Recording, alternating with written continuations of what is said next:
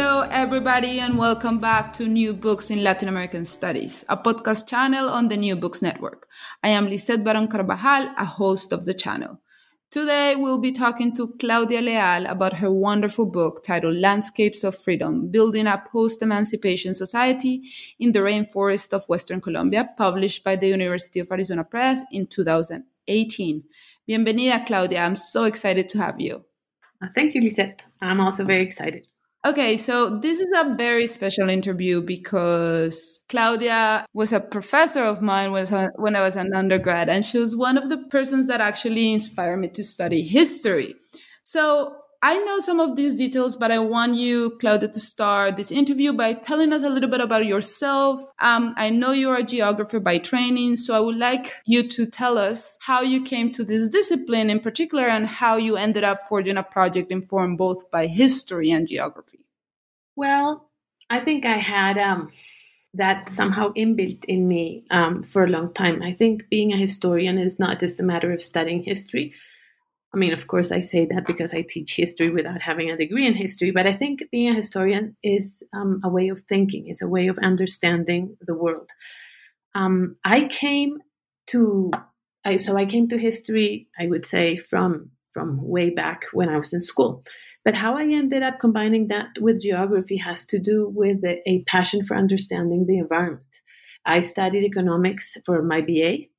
I was never quite happy about it. I thought about moving to biology, but that was, a bit too late.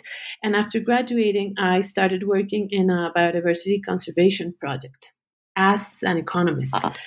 And that changed my way of understanding things. I was working on the Pacific coast of Colombia, which is the region in which I concentrate in this book.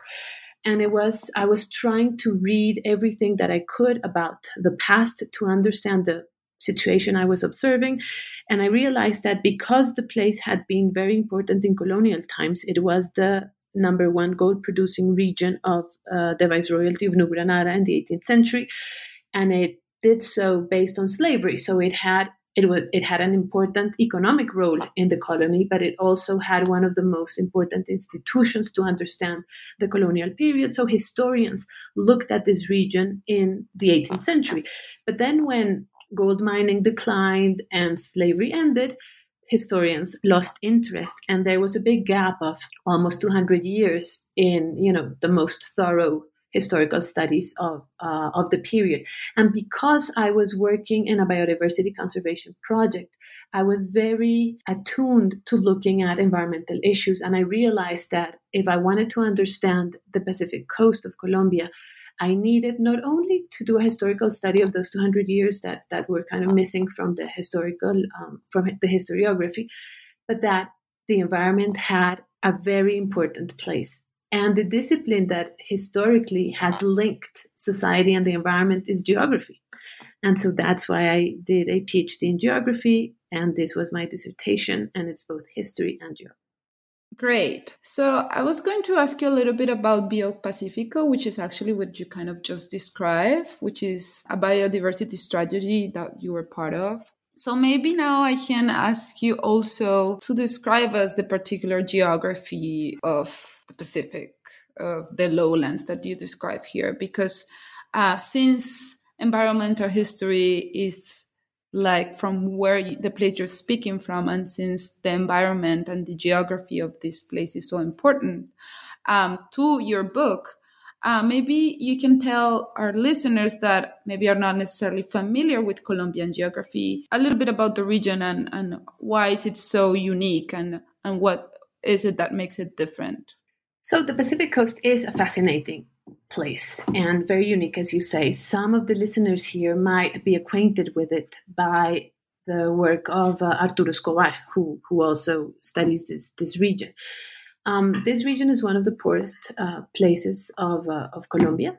It stretches from Ecuador to Panama, although, of course, it really goes into Panama and into Ecuador, from north to south. But from west to east, it goes from the Pacific Ocean to the Andes mountain that crosses, Colombia from south to north. It's a coast that it's divided into two parts. The south and the north are somewhat different, But they are united by having rainforests. And it's not only a region covered by rainforests, but these are some of the most humid rainforests in the world. Rainfall varies in different places of the region, but it can be 4 times as much the average rainfall in the Amazon. Some parts of the Chocó are, if not the rainiest place in the world, it can be the second rainiest place in the world. So this is environmentally a very specific region associated with rainforests and incredibly high humidity and rainfall. It's also a place where most of the population is of Black ancestry or of African ancestry, with an important indigenous population as well. But you have, about 80% of the people or more being Afro-descendant, a smaller percentage being indigenous, and then the rest being, mestizo or white. So that also sets it apart from most of the rest of Colombia, although not all. And going back to Rio Pacifico, those two characteristics of having a strong Black population and having this, rainforest still being covered by rainforest, although it was completely inhabited, was what turned the country to look to this region that had been somewhat marginal throughout the history of the country. And it has to do with the importance of biodiversity as a concept in the 1980s that led to valuing this place as a biodiversity hotspot of the country and of the world, and the turn to a multicultural society, or to redefining the Colombian nation as a multicultural society in the Constitution of 1991. Because although the multicultural society was based on the idea of the existence of indigenous ethnicities, the Constitution also opened a window to consider Black people, specifically of the rural areas of the Pacific coast, as ethnic groups as well. So it was this confluence of the beginning of the creation of the idea of Black ethnicity with the valuing of the forests that had been considered historically, a problem rather than an asset, that brought me to this place and allowed me to conceive of this particular study. So now that you've given us some context, maybe we can dive into one of the main arguments of your book. So according to you, an environmental approach to history, and you just said that already, is essential to understanding the transition from slavery to freedom, a crucial aspect of the building of modern Latin America.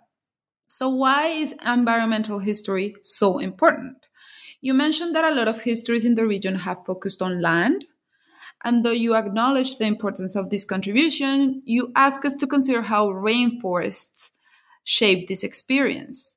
Why are rainforests so important, and why haven't they been studied as extensively? Well, let me maybe divide this the following way. To think about the particular study that I do and how this study can help understand other places that are not necessarily rainforests, but where this transition from slavery to freedom also happened. And in that sense, the fact that this place is covered by rainforest and it's so humid allows us to see more clearly the importance of paying attention to the environment. And then when we move to other environments that might not be as striking as this one, you can see that they are also an important analytical tool to understanding the past and the present. In the Pacific lowlands of Colombia, the kind of slave economy that developed in colonial times revolved around mining. Most of the work on slave economies and most of the work on the transition from slavery to freedom has been done on plantation economies, because plantation economies were very important in Latin America, and about half the slaves work in plantations. So there's a strong reason for that. And in those studies of the transition from slavery to freedom in plantation economies, academics or researchers have paid particular attention to land, and not only to land. Let me explain. They have showed how slaves and then free people attained higher degrees of freedom by having access to land. As people who have studied this know, slaves had the right within plantation economies, and this changed a little bit from place to place and different periods of time, to having their own gardens, to having access to land, to cultivate foodstuffs for themselves, and even to produce some surplus that they could sell in the market. And that gave them their own economies within the plantation economies.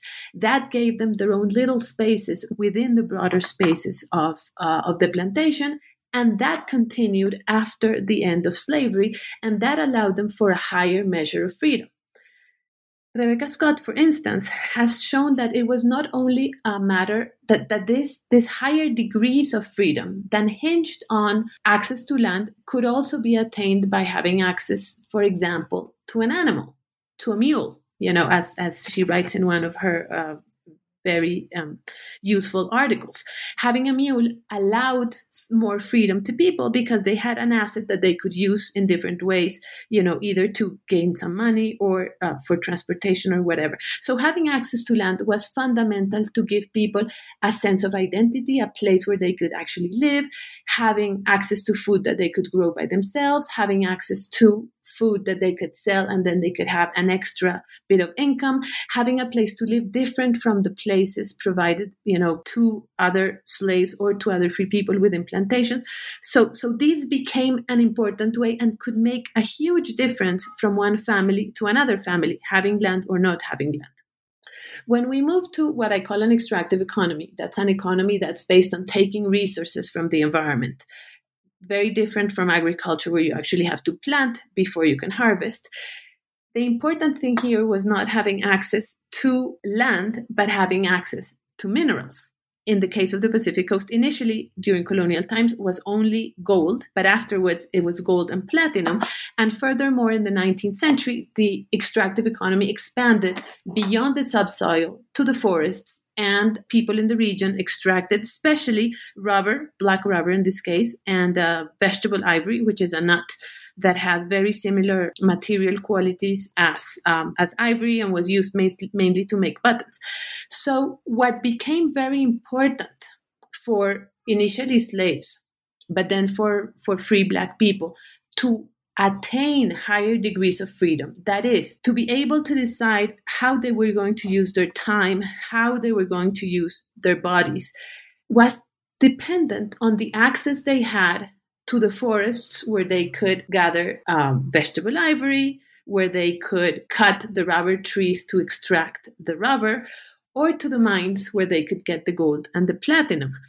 So here we're moving from the idea of having access to land, which is this abstraction, because when you're talking about land, you really are talking about soils, and it matters what kind of soils. Furthermore, many of these people had access to rivers where they could fish, or had access to forests where they could gather timber for construction or as energy to cook their meals.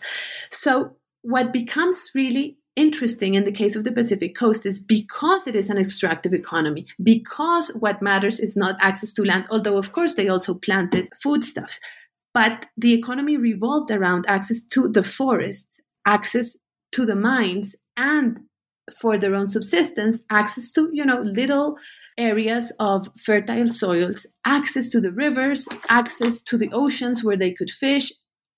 It's this broader access to the environment that allowed them to subsist and to decide how they were going to live their lives.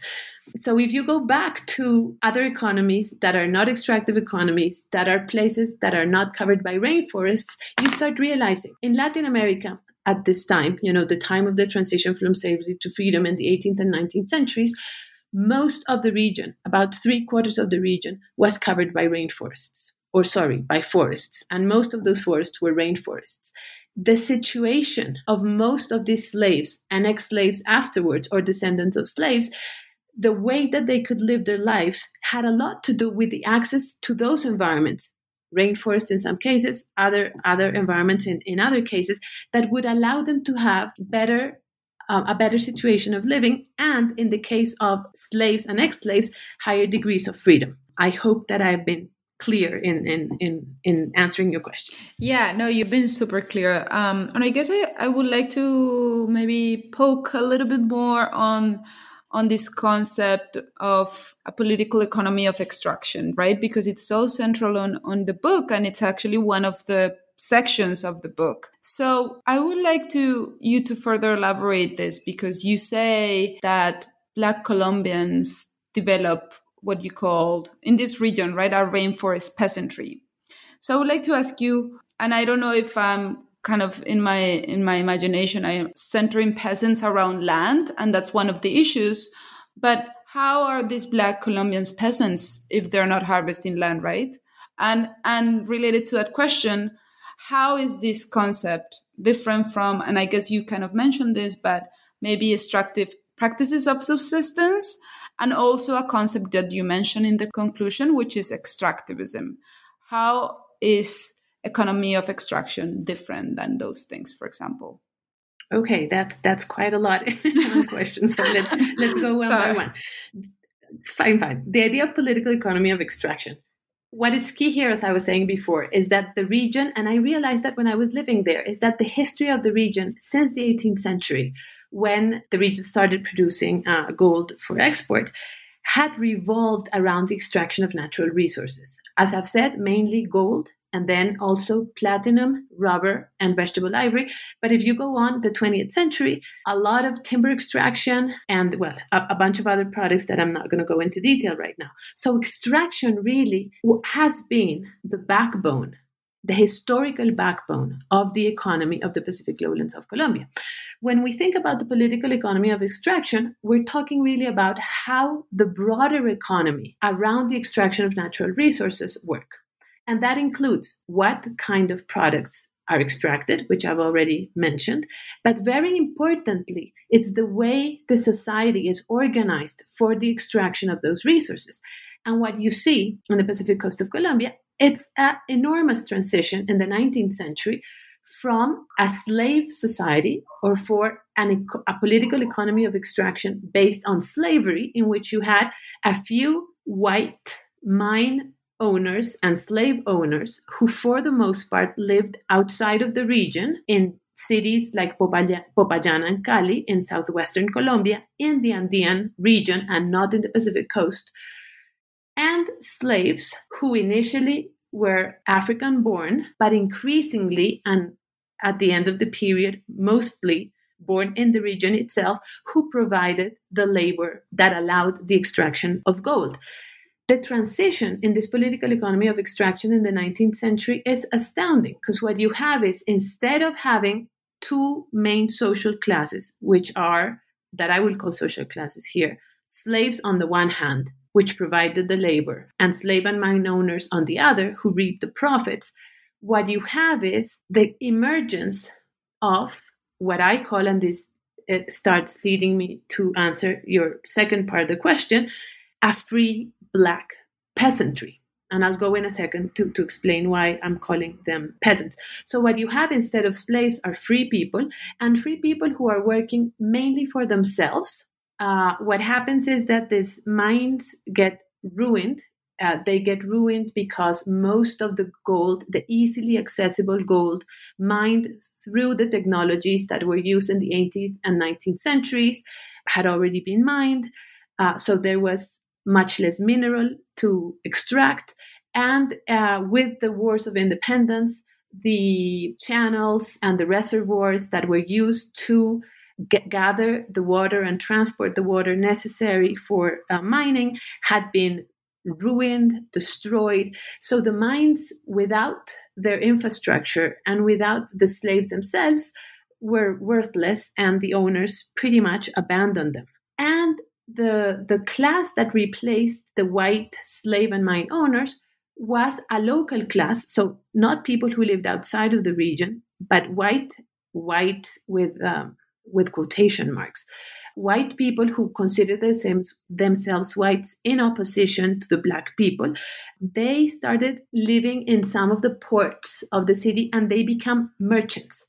So you have the logic of the way this economy functioned changed enormously, from Black slaves to free Black peasants, to white slave owners who lived outside of the region, to white merchants who lived within the region and purchased the products that the Black free people produced in whatever way they decided to produce. The way I call these people peasants is twofold. One, because conceptually it works. Conceptually it works because the basis of the concept of peasants is people who have access to the means of production and who produce with family labor. And what you have here is Black people who have access to the mines, because these were mines that had been abandoned, so they just went and used them. In some cases, they purchased them. In some cases, they rented them. But one way or another, they had access to the mines, and they had access to the forests, which were what we call in Colombia, as you know, baldíos de la nación, or public lands. So one way or the other, they had access to these means of production that, I repeat, were not land, but the forests and the mines. And they produced these extractive products mainly with family labor. It was not an owner who hired workers, as it's typical in a capitalist society. So that's the first reason why I call them peasants. But the second reason is more strategic. For the one hand, they called themselves peasants when they started creating their organizations in the 1980s and 1970s. So it's also a way in which Black people self-identified themselves, creating a political identity later on in the 20th century.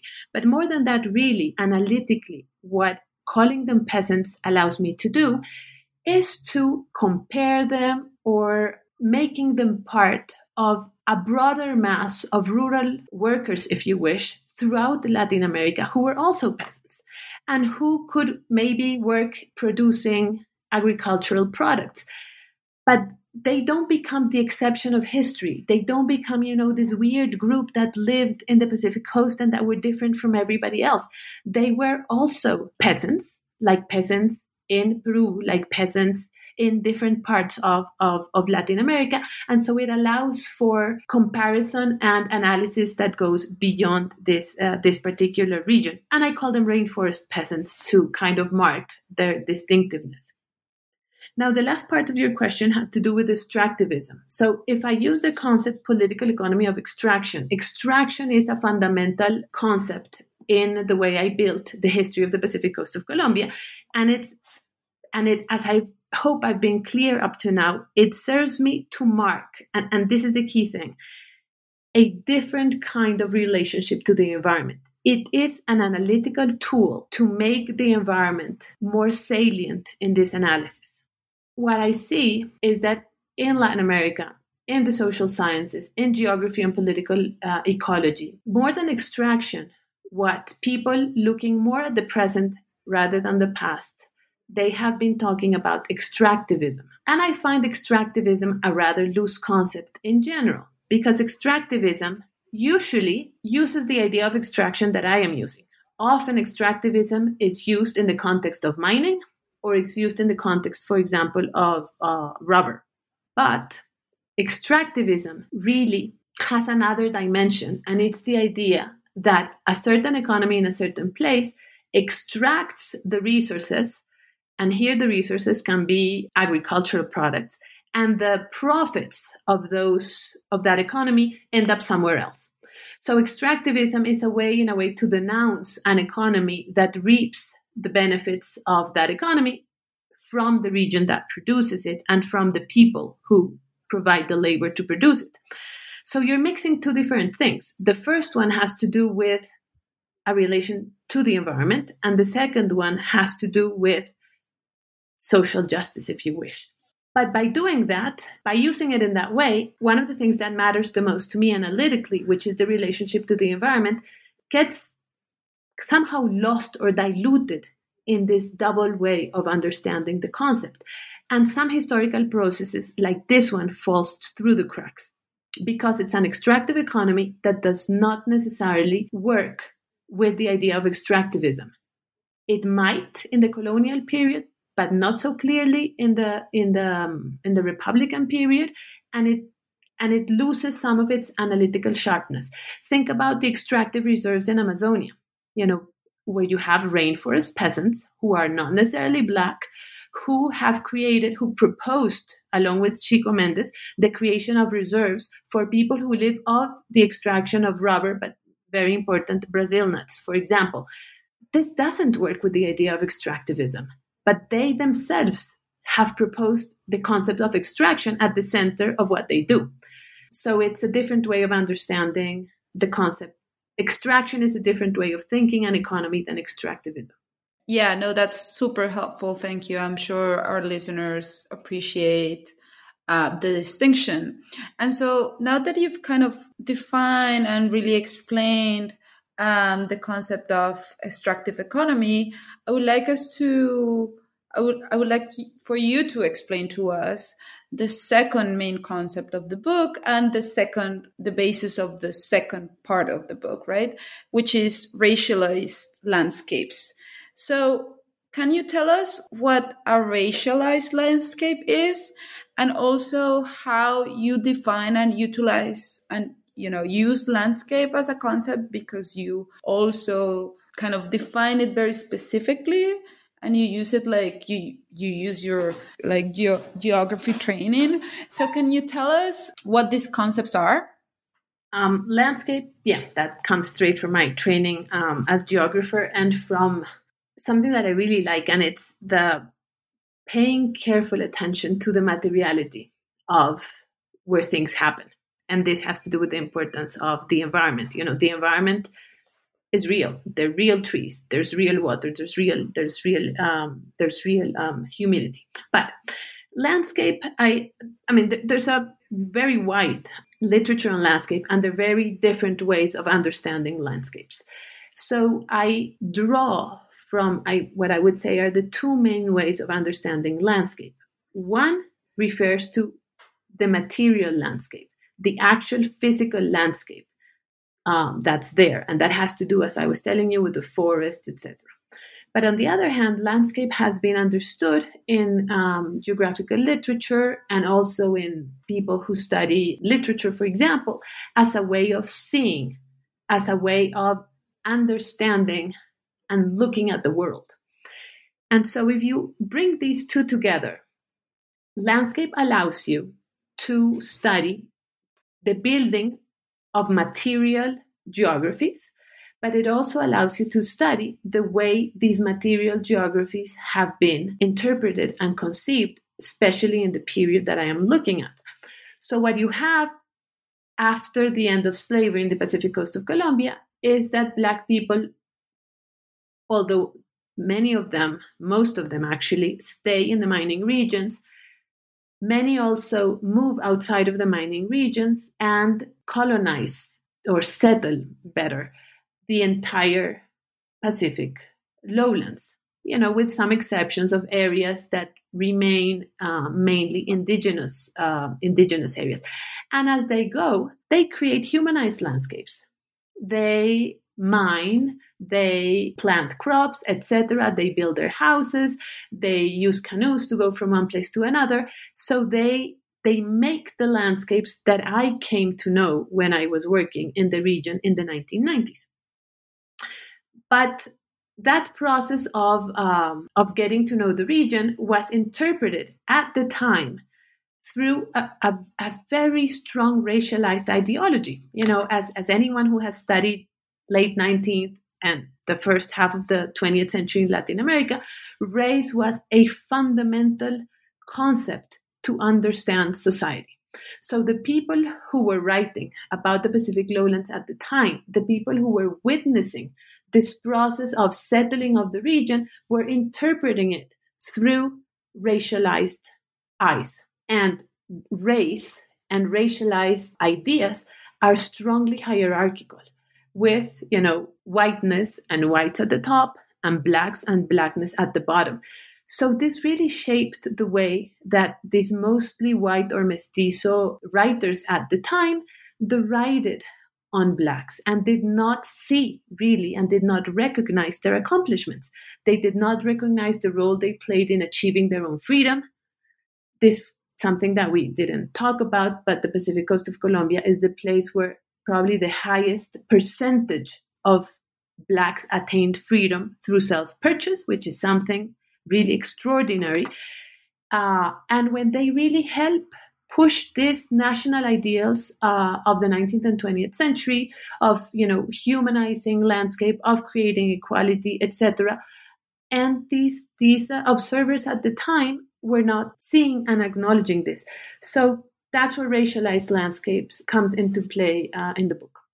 So now that we have kind of the two pillars of the book, and now that you've explained the concepts so thoroughly, maybe we can move on to the chapters and kind of talk about some examples. So just to flag it to our listeners, part 1, comprised of the first 4 chapters, analyzes the extractive economy of the region, while part 2, with 2 chapters, focuses on racialized landscapes.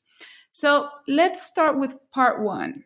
I think you've said enough of the colonial period, and though, I right now focus on the colonial period in my own research, I want us to move to the thrust, right, of your book and of your argument, right? Because you focus on the transition from slavery to freedom. So let's talk about chapters 2, 3, and 4.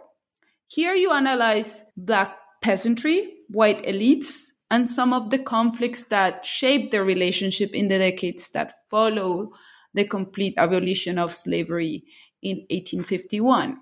Can you tell us how Blacks experienced freedom? What changed in relationship to the period before? How is it that they were able to maintain and ascertain their freedom and autonomy, even in spite of the concession of mining titles to mining companies owned by whites, or the importation of new mining technologies? How were things experienced in these first decades following the complete abolition of slavery? Okay, this leads me to really flag out the main argument of the book. And the main argument of the book is that in the Pacific coast of Colombia, Black people, after the abolition of slavery, attained probably higher degrees of freedom than Black people almost anywhere else in the Americas. And that is based on the access they had to the means of production. And as I've said before, means of production really meant access to the wide environment in which they lived, in part for subsistence, in part for subsistence, for providing their own needs, that is, materials to make their houses, their canoes, food to eat, etc. Also to the production of commodities that they could sell so that they could get some of the products that they could not produce themselves, such as cloth, machetes, salt, etc. So it was this access to this wide environment that allowed them these pretty extraordinary levels of autonomy, perhaps only paralleled by the Maroons of Suriname, which Richard and Sally Price have written about. So the structure of this first part, it starts in the colonial period because it is important to show that freedom does not start magically in 1851 when abolition in Colombia happens. Within slavery, as so many people who have studied slavery have shown, there were degrees of freedom. So I study those degrees of freedom, and I study how people actually attained legal freedom.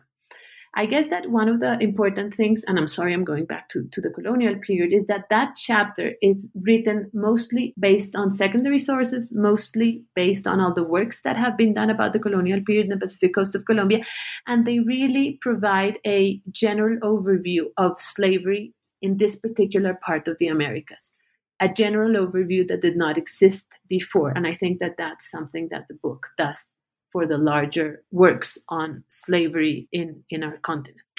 But then, as you say, we move to chapters 2, 3, and 4 that explain why in this particular place and economy, Black people had such a high level of autonomy. So I explain what I was telling just, a few minutes ago. The mines were largely abandoned. Black peoples within the mining regions that comprise only a certain part of the broader Pacific coast had access to those mines. The few white people who retained ownership to the mines, the way that they got a little bit of money out of them was through renting them. And by renting them, they still left Black people in charge of production, in charge of organizing the production process however they wish, allowing them to work whenever they wanted and in whatever manner they decided to do so, also choosing which deposits to mine and which deposits not to mine. And we even have examples of the law favoring Black people in this respect whenever they came into clashes with the mine owners. But often Black peoples were the mine owners themselves, either because they had purchased the mines or because they were recognized as the owners, even though they didn't have a legal title to the mines. But as I was saying, they also had access to the forests where they could make the two other more important commodities at the time, which were rubber and vegetable ivory.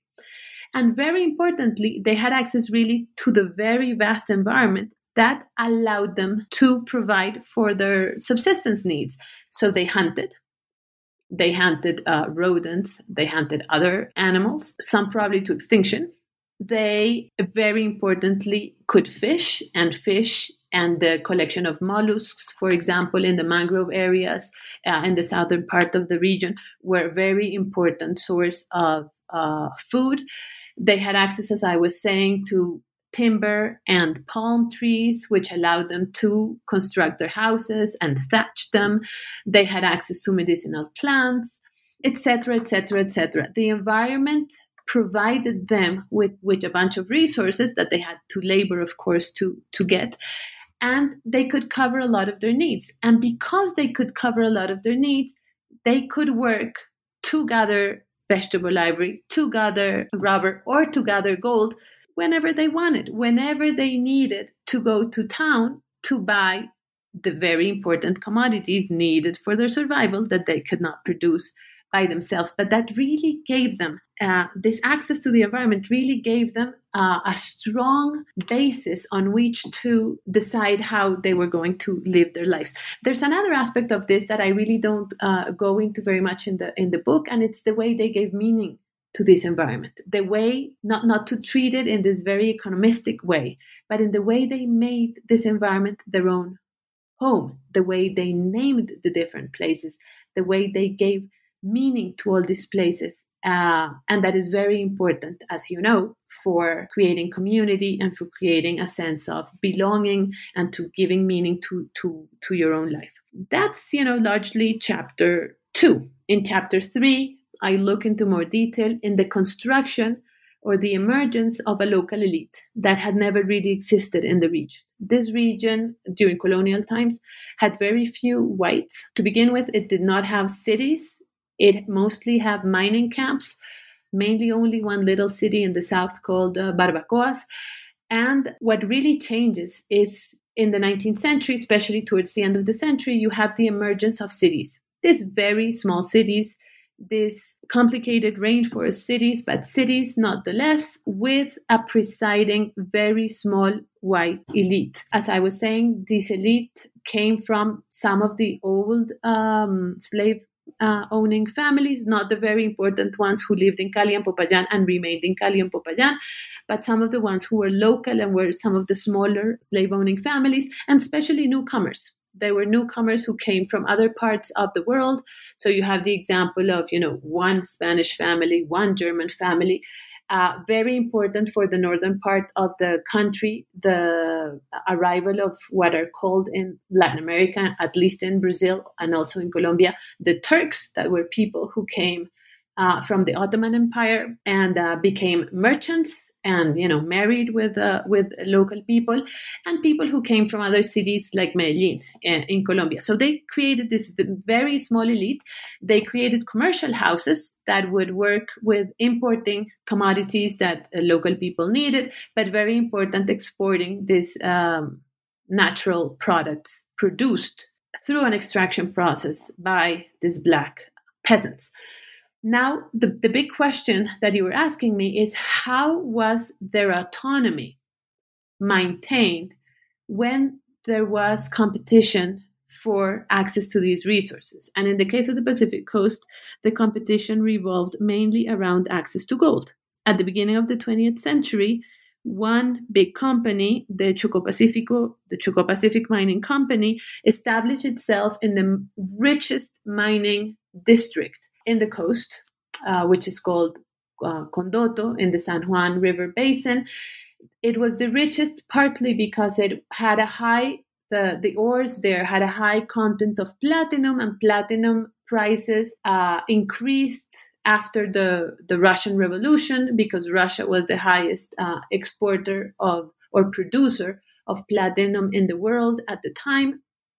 So the obvious question is, once this very powerful company, and I tell the story how this company came to be, how it amassed mining titles, etc., etc. But given the fact that they were able to control some of the richest mines, how is it that I can still say that Black people retained a strong level of autonomy?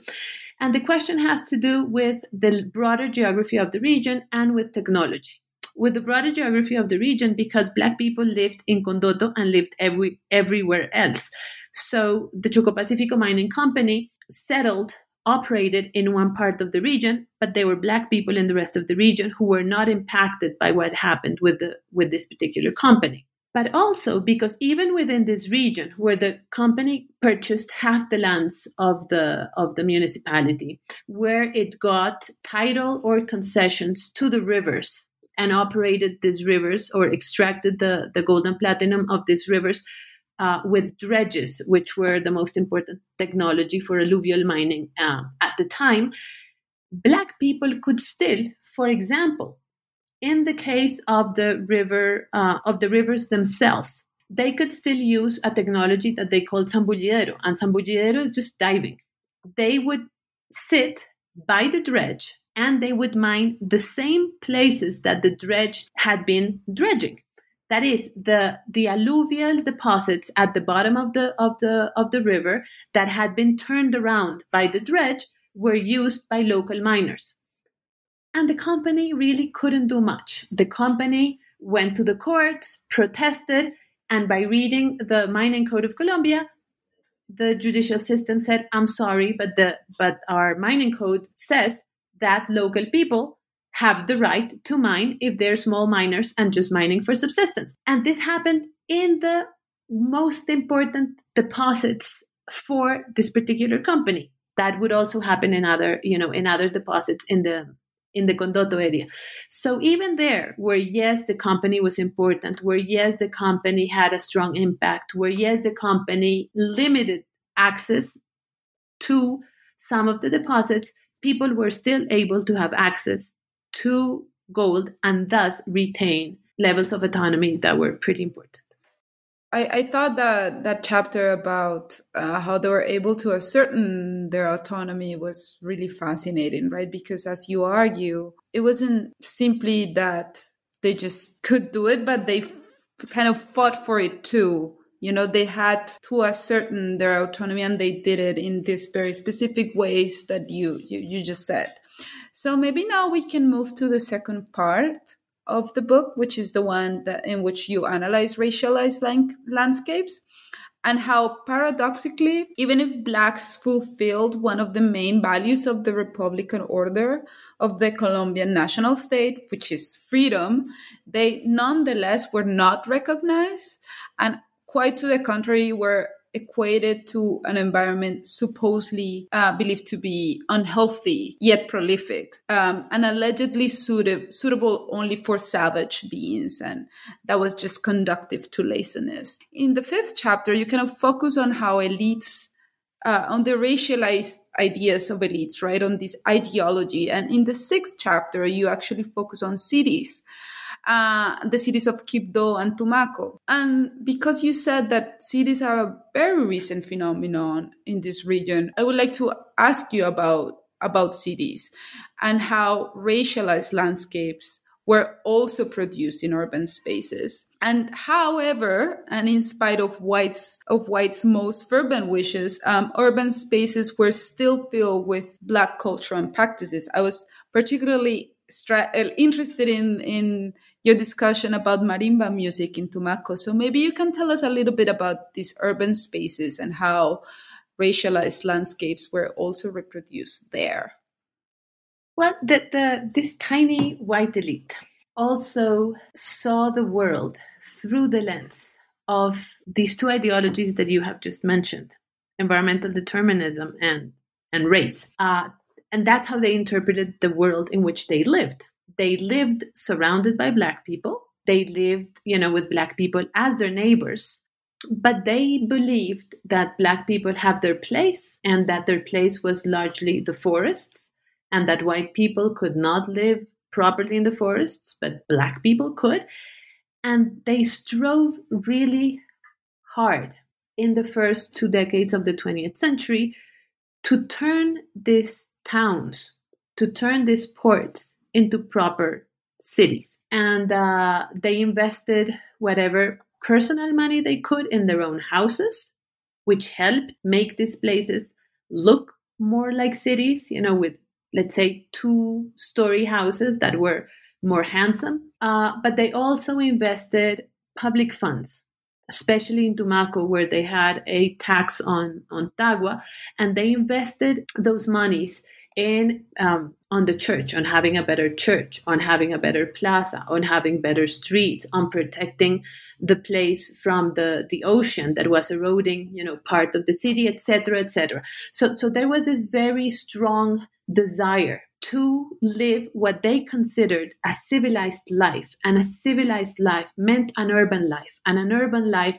had to happen in an urban landscape. And they not only strove to transform, of course, based on the labor of Black people, the physical landscape, but as I was saying, the way that you live and that you inhabit, or that they inhabited that landscape. So they created, cultural clubs, and they tried to bring people that would have theater performances, and they had a strong interest in creating bands that would play proper music, and they imported pianos for their families to play, and etc., etc.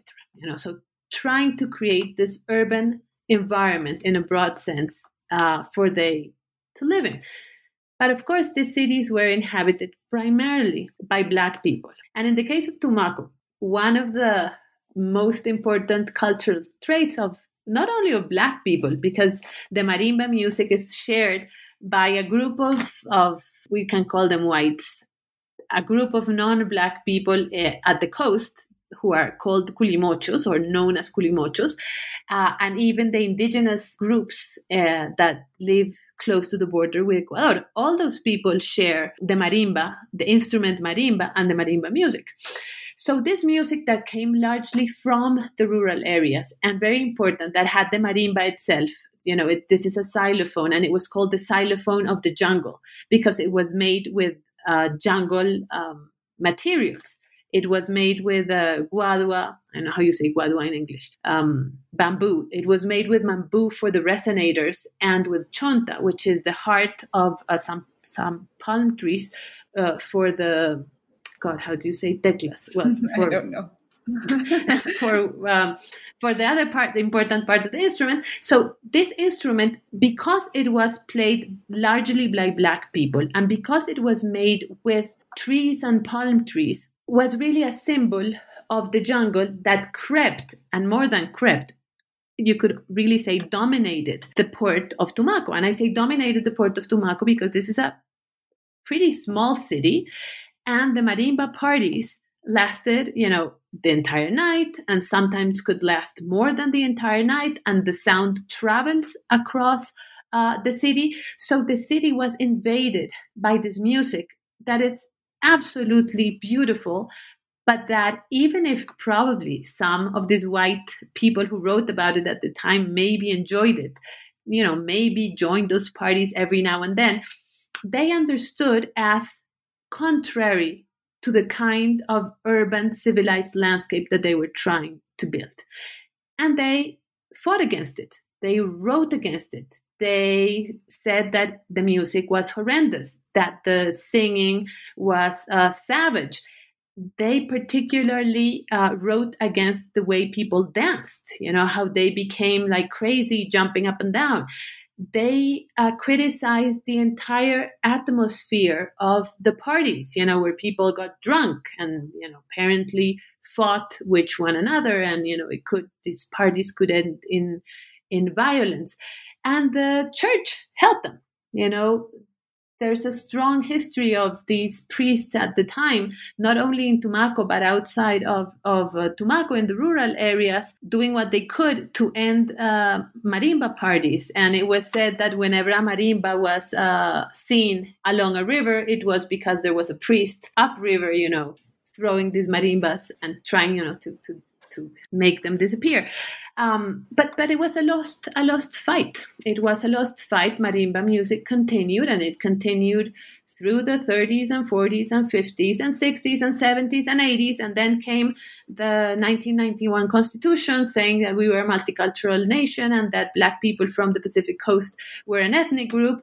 And now, before you know it, we have the Petronio Alvarez, which is a music festival in Cali that celebrates music from the Pacific and has 3 types of music. And one of those types of music is marimba music. So year after year, you have groups from the Southern Pacific Coast and from really everywhere, because now this music has expanded even to Bogota, in this competition for the best marimba ensemble of the country. So a complete different change of marimba music seen as Black, anti-urban, and very special and explicitly anti-national, to being part of the national soul these days.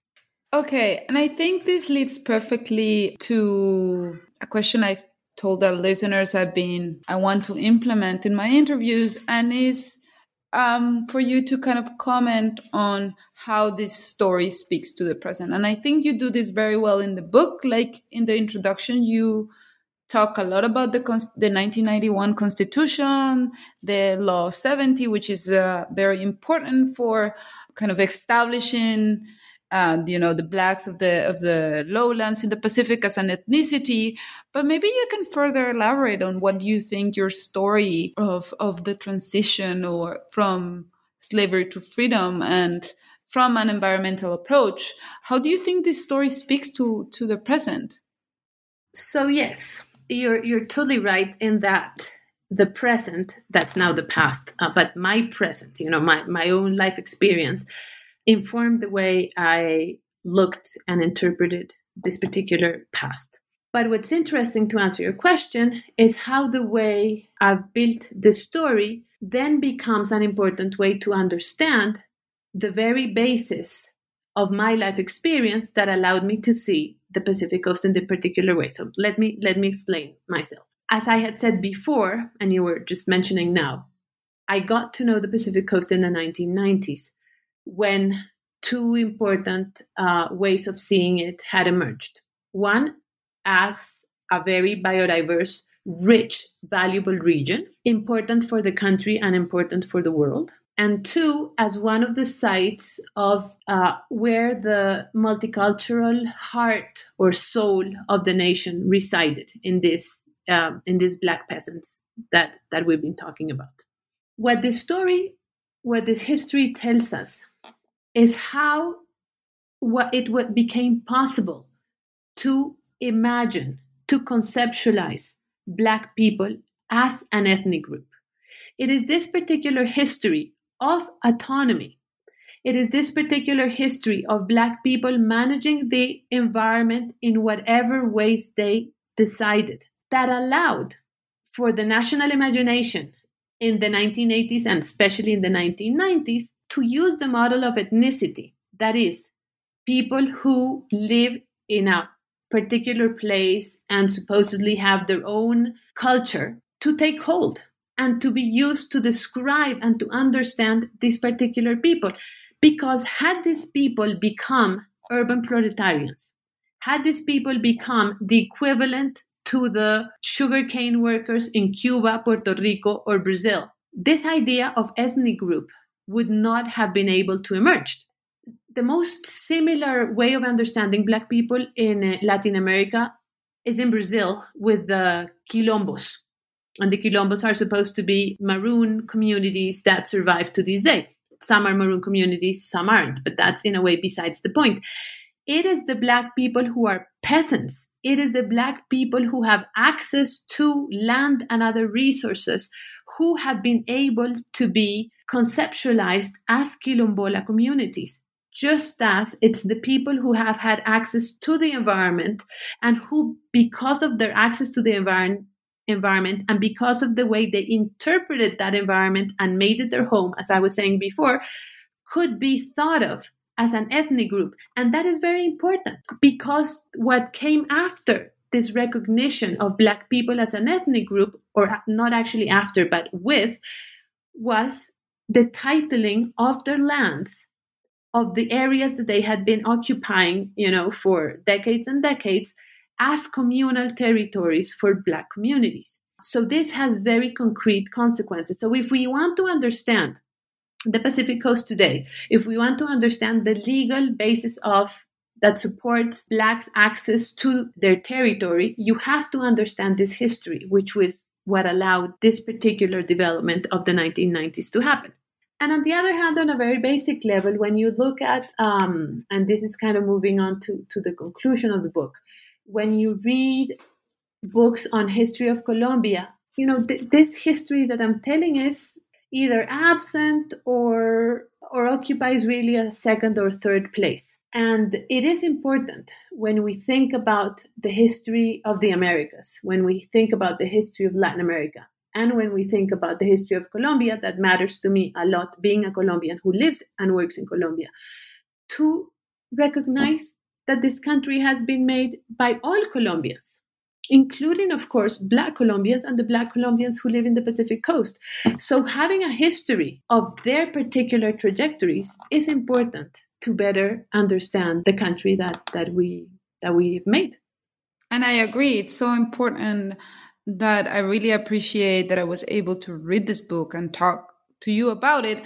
And I just cannot help to ask, though, a follow-up question on this, because I think you also mentioned in the book, and the tension between studying a society that, as you analyzed and identified, kind of was able to ascertain and defend their freedom and autonomy in a region that nonetheless in the last several decades has experienced a lot of violence, drug trafficking, and more things that I can actually describe here. So can you tell us a little bit about that kind of, it's like a sort of the difficulty of kind of, and you say that in the book, like romanticizing a community that at the same time, communities in plural, right, that are also experiencing in the present like really difficult situations?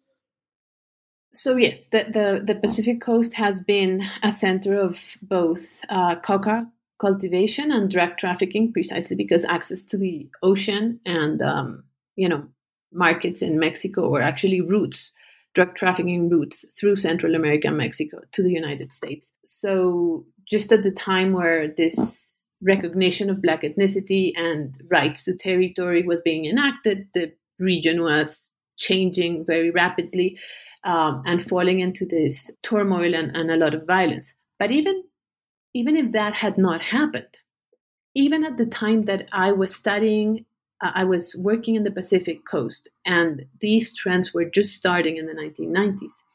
It was still true that some of the rates that in the end are showing you how people live, some of the indicators, I don't know if that's the right word, where we're telling you that there was something that was not going on well, and that was obvious to anybody. As I was saying, this is one of the poorest regions of the country, and that meant one of the places where most people are illiterate, where infant mortality, and this is perhaps the most horrendous example, is highest in the country. One of the places where life expectancy is lower, etc., etc. And that really is showing the difficulties that people are experiencing in their daily lives.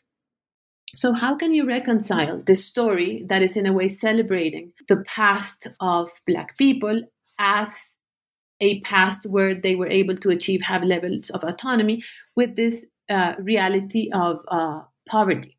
And I think it has to do with part of the argument that I built in part one, saying that paradoxically, the places where Black people were able, in the rural areas, the places in the rural areas where Black people were able to build or to achieve higher level of autonomies were in places where the economy was weaker, where the economy was more marginal. So if you look at Brazil, for example, these quilombola communities grew and developed in areas that were not the best areas for coffee plantation. Or if you think about places where sugarcane developed, it was in the areas that were hilly, say in the Oriente region of Cuba, where you have the Sierra Maestra, where it was impossible to grow sugarcane, where you have the strongest peasants communities in Cuba. It was in these places that were marginal to these sugarcane economies or these plantation economies or whatever you call them, that because they were marginal, there was less competition and Black people were able to create their own lifestyles with higher levels of autonomy. But that usually came associated with poverty. And that poverty became starker throughout the 20th century, that, as you know, was a century of the most amazing economic growth in the history of the planet, making the divisions or making the differences between one group, another group higher and higher. So Colombia was a very poor society. Peasants were poor everywhere. This starts to change in the 20th century with coffee, where some peasants, the coffee peasants in particular, were faring somewhat better than other groups of peasants. So the fact that autonomy is coupled with marginality and that the 20th century saw such enormous transformation in the way people lived has put Black people of the Pacific Coast in disadvantage. So the paradox of this story is that the greater autonomy achieved in the 19th and early 20th century has come at the cost of less autonomy in the long run. Because when you have less education, when you have worse conditions of living that are seen in lower life expectancy and higher life mortality, infant mortality, what you're seeing really is less opportunities to decide what you want to do with your life. You know, people who grow up in the Pacific Coast, because they are less educated, for example, have lesser chances of achieving certain work positions, etc., that people in other regions. So I think pointing out that this paradox is important to be careful of not building a romantic story that is kind of detached to the hardships that people experience today and also in the past. Yeah, thank you. And I think you clearly did that in the book and just now with this answer. So just to wrap up, we like to finish our interviews by asking, what are you working on right now? What are your plans in the future? What can we expect from you in the next few years? Well, it's a different topic, but it's same kind of approach. What I did in this book was use an environmental approach to understand the transition from slavery to freedom. So the topic in itself is not an environmental topic, but the approach, the analytical toolkit that I use is environmental.